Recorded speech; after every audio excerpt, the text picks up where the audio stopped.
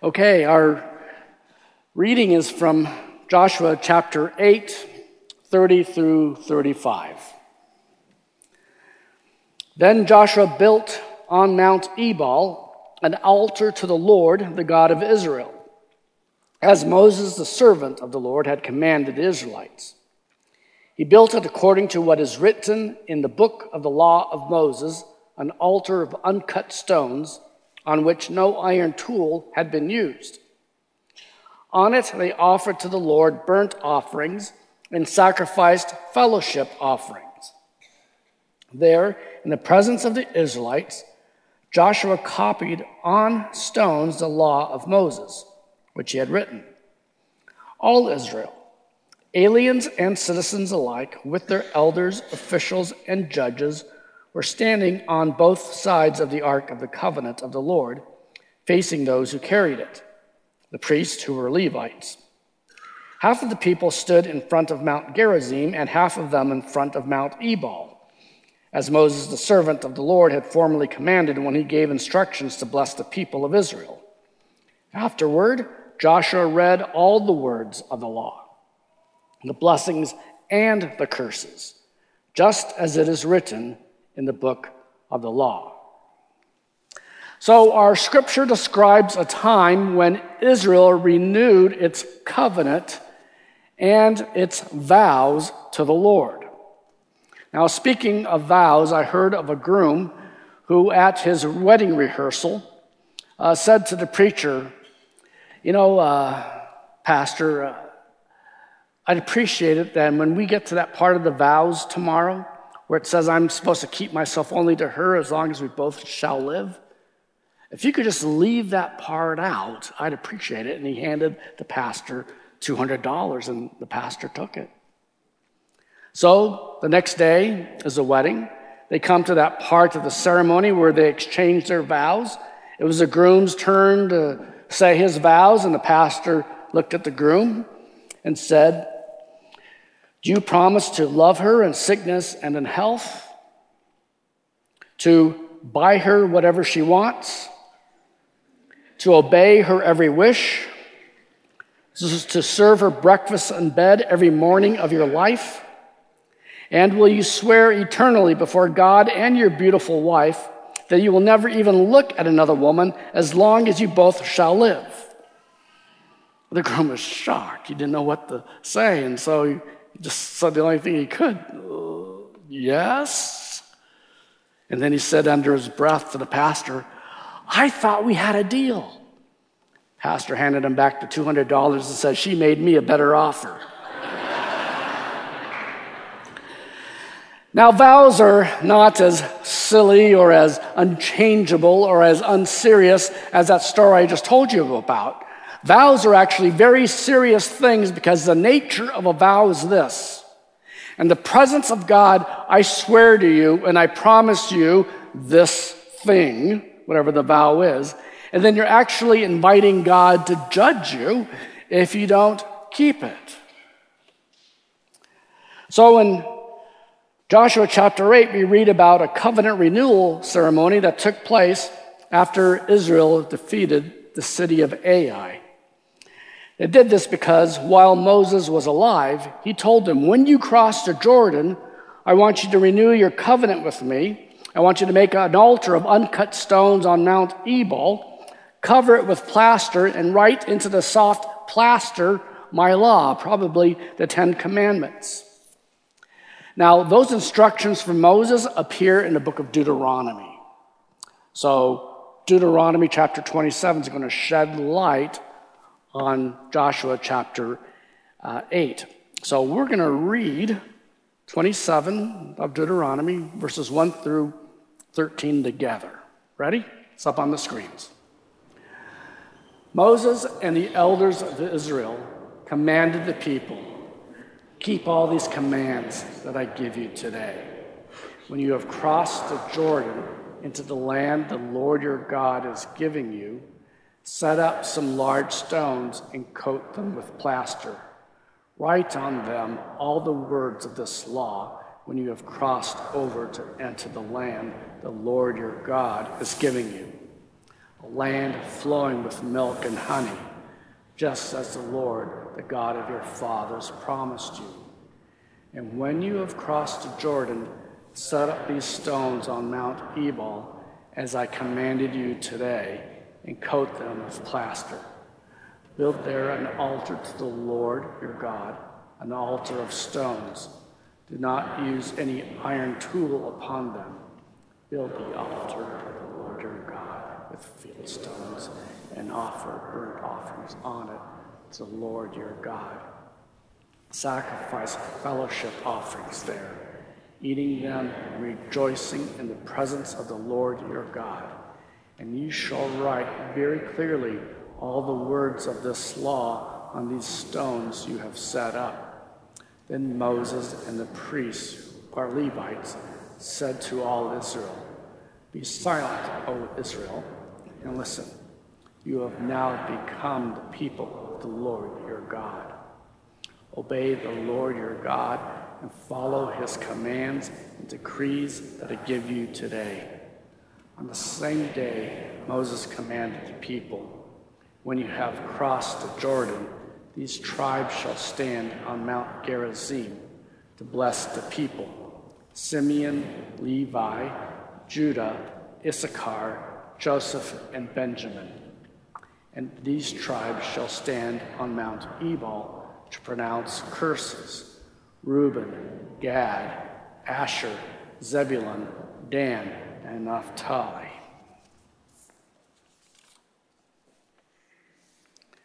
So those words were spoken by Moses while he was still alive. And now Joshua is going to do what Moses said. After the victory at Ai, they come to a place in between two mountains. One mountain is Mount Gerizim, one mountain is Mount Ebal.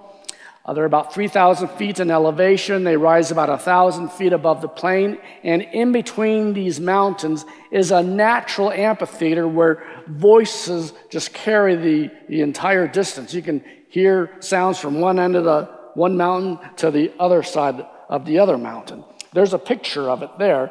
Today, and in the Jesus' time, there's a town there called Shechem. In fact, our team and our people in Israel right now, they're going to visit this place. So they'll be able to tell us what it was like to yell at each other across those mountains. But here's what was happening. Joshua lined up the people. Half of them were on Mount Gerizim. That was the mountain of blessing. And then another half of them were on Mount Ebal. And at the base of the mountain, they were to build an altar out of just raw stones. They couldn't use a tool to cut them because the altar wasn't supposed to be ornate. The focus was not the beauty of the altar, but the Lord. And they were to cover that altar in plaster and then to write in the plaster the Ten Commandments. Now, the Ten Commandments, the law of God, is not an arbitrary set of rules. Rather, they reflect the nature and the holiness of God. And not only are they representative of God's holiness, but God has designed us and society to work best when we follow the law. We're like a fine-tuned car that comes with an owner's manual. If we follow the owner's manual, things go well. If we don't, then we and society start to have problems. But note that the altar was built on Mount Ebal, the mountain of curses, because cursed is everyone who doesn't follow the law. And so at the base of Mount Ebal is this altar. The Ten Commandments are written on it. People are looking at the altar and they're looking at the Ten Commandments written on it, and they're realizing, "You shall have no other gods before me." I've put God first. Maybe I haven't. Remember the Sabbath day to keep it holy? Maybe I haven't. I've used the Lord's name in vain. I haven't been sexually pure. I've lied. I've stolen. I've coveted.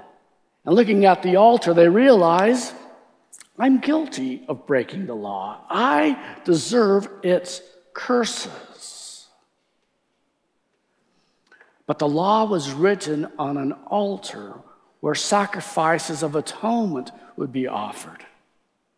And so people were reminded that God atones for our failures to keep the law. And it pointed to Christ, who took the punishment that we deserved for our sin, who was sacrificed for our sin. So whatever offense we had committed against God, Christ took that offense. And so there's no offense between us and God anymore. However, there are still blessings and curses associated with following or not following the law. God can forgive you. God can accept you. But if you break the law, there's curses that follow behind it. It's like if one of the laws was don't run a red light, and you run the red light, and first time nothing happens, and you think, I can do this anytime I want. Eventually, there's going to be a curse that comes from that, right? You're going to get a ticket. You're going to hit someone, or even worse.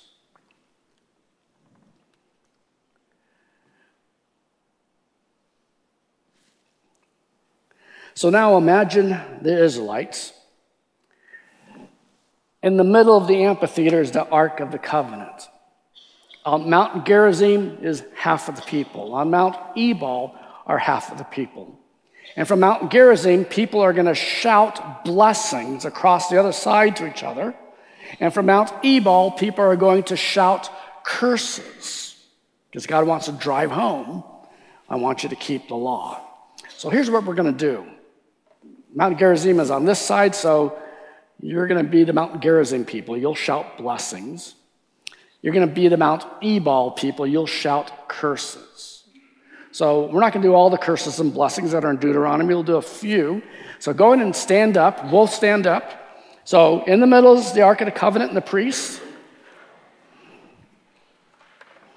Okay, you're going to shout blessings towards this side of the sanctuary. Got it? And the blessings are up there. Ready? May the Lord bless you and keep you. May the Lord cause his face to shine upon you and be gracious towards you. Blessed is the person who keeps the law. Okay, now you're going to pronounce curses to them. Ready? Cursed is the person who fails to keep all the law. Cursed is the person who worships an idol instead of the Lord. Cursed is the person who defrauds his brother. Okay, go ahead and sit down. So this is what they were doing. From one side of the mountain, blessings, and then curses, blessings, and then curses. Tastes great, less filling. They just kept going back and forth.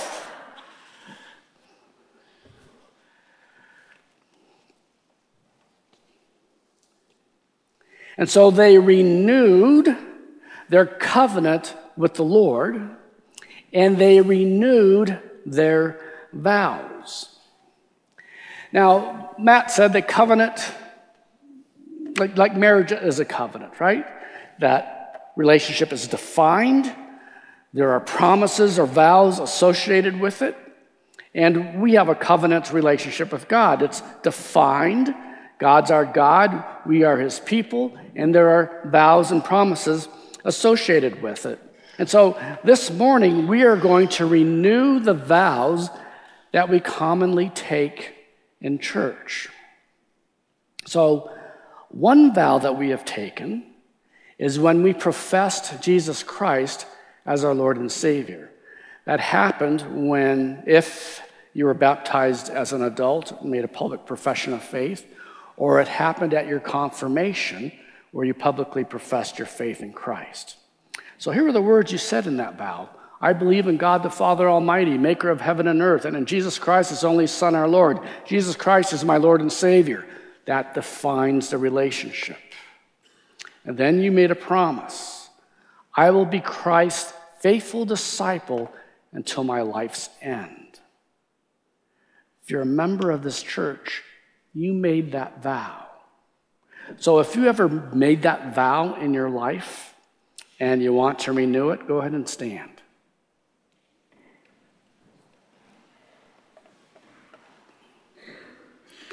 Okay? That's the vow. Take a look at it. Think about what you're promising. Now let's say it together. Jesus Christ is my Lord and Savior. I will be his faithful disciple until my life's end. Okay, go ahead and sit down.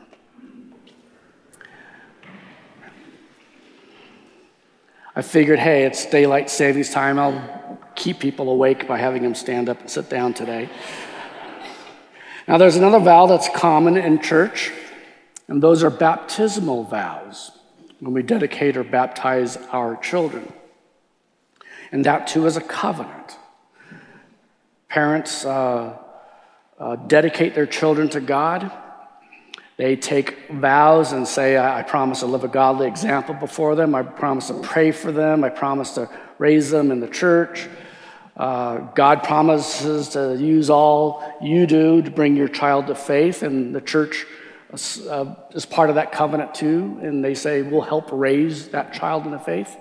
So if you are a parent who dedicated or baptized your child, and that child is still at home, so you're still raising them, go ahead and stand up.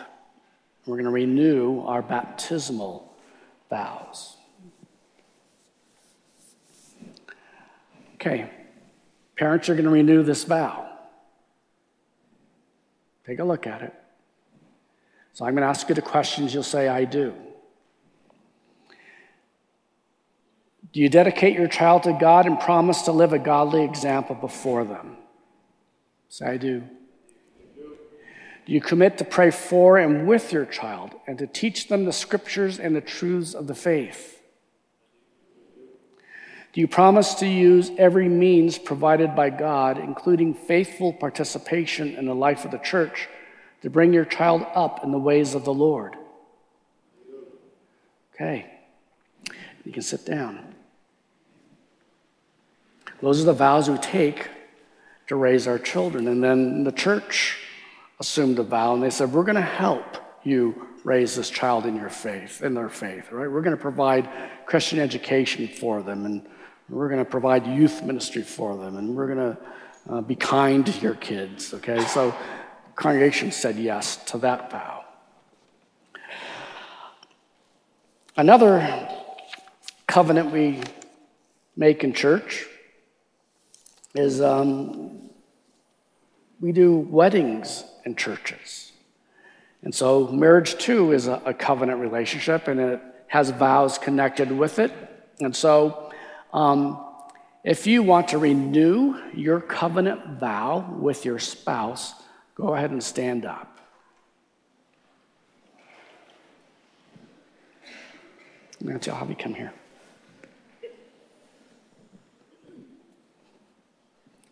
Okay, now look at your spouse. And you'll repeat after me.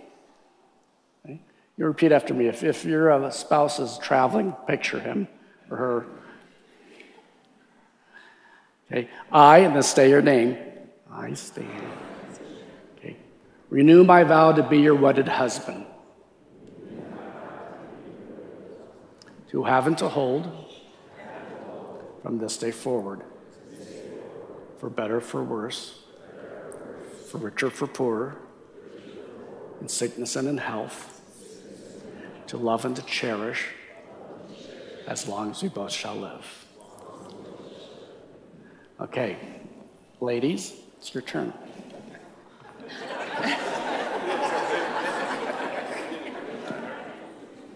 Okay, I, and then say your name. Renew my vow to be your wedded wife, to have and to hold from this day forward, for better, for worse, for richer, for poorer, in sickness and in health, to love and to cherish, as long as we both shall live.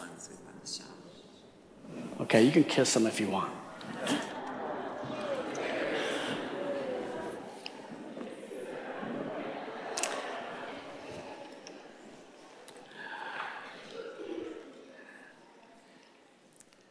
There's another vow we take. Every time we join the church, we take vows. And we have a class of new members joining our church. There's 21 in this class. They've come in during all services, but we have some coming in at this service. And I'm going to call them forward. So come on forward if you're joining the church. Craig and Michelle. Is Leslie here? Craig and Michelle, you're it? Okay. I know the wind's called in sick, and Leslie will get Leslie some other time. All right. So,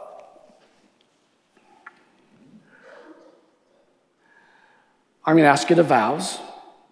You'll answer I do to them. And then you, the members, be mindful, I took these vows at one time too. And so we're in a way renewing them. Okay, Craig and Michelle. Do you acknowledge yourselves to be sinners in the sight of God and without hope for your salvation except in His sovereign mercy? I do. Do you believe in the Lord Jesus Christ as the Son of God and the Savior of sinners? And do you receive and depend upon Him alone for your salvation as He is offered in the gospel? I do. Do you now promise and resolve in humble reliance upon the grace of the Holy Spirit that you will endeavor to live as becomes the followers of Christ? I do.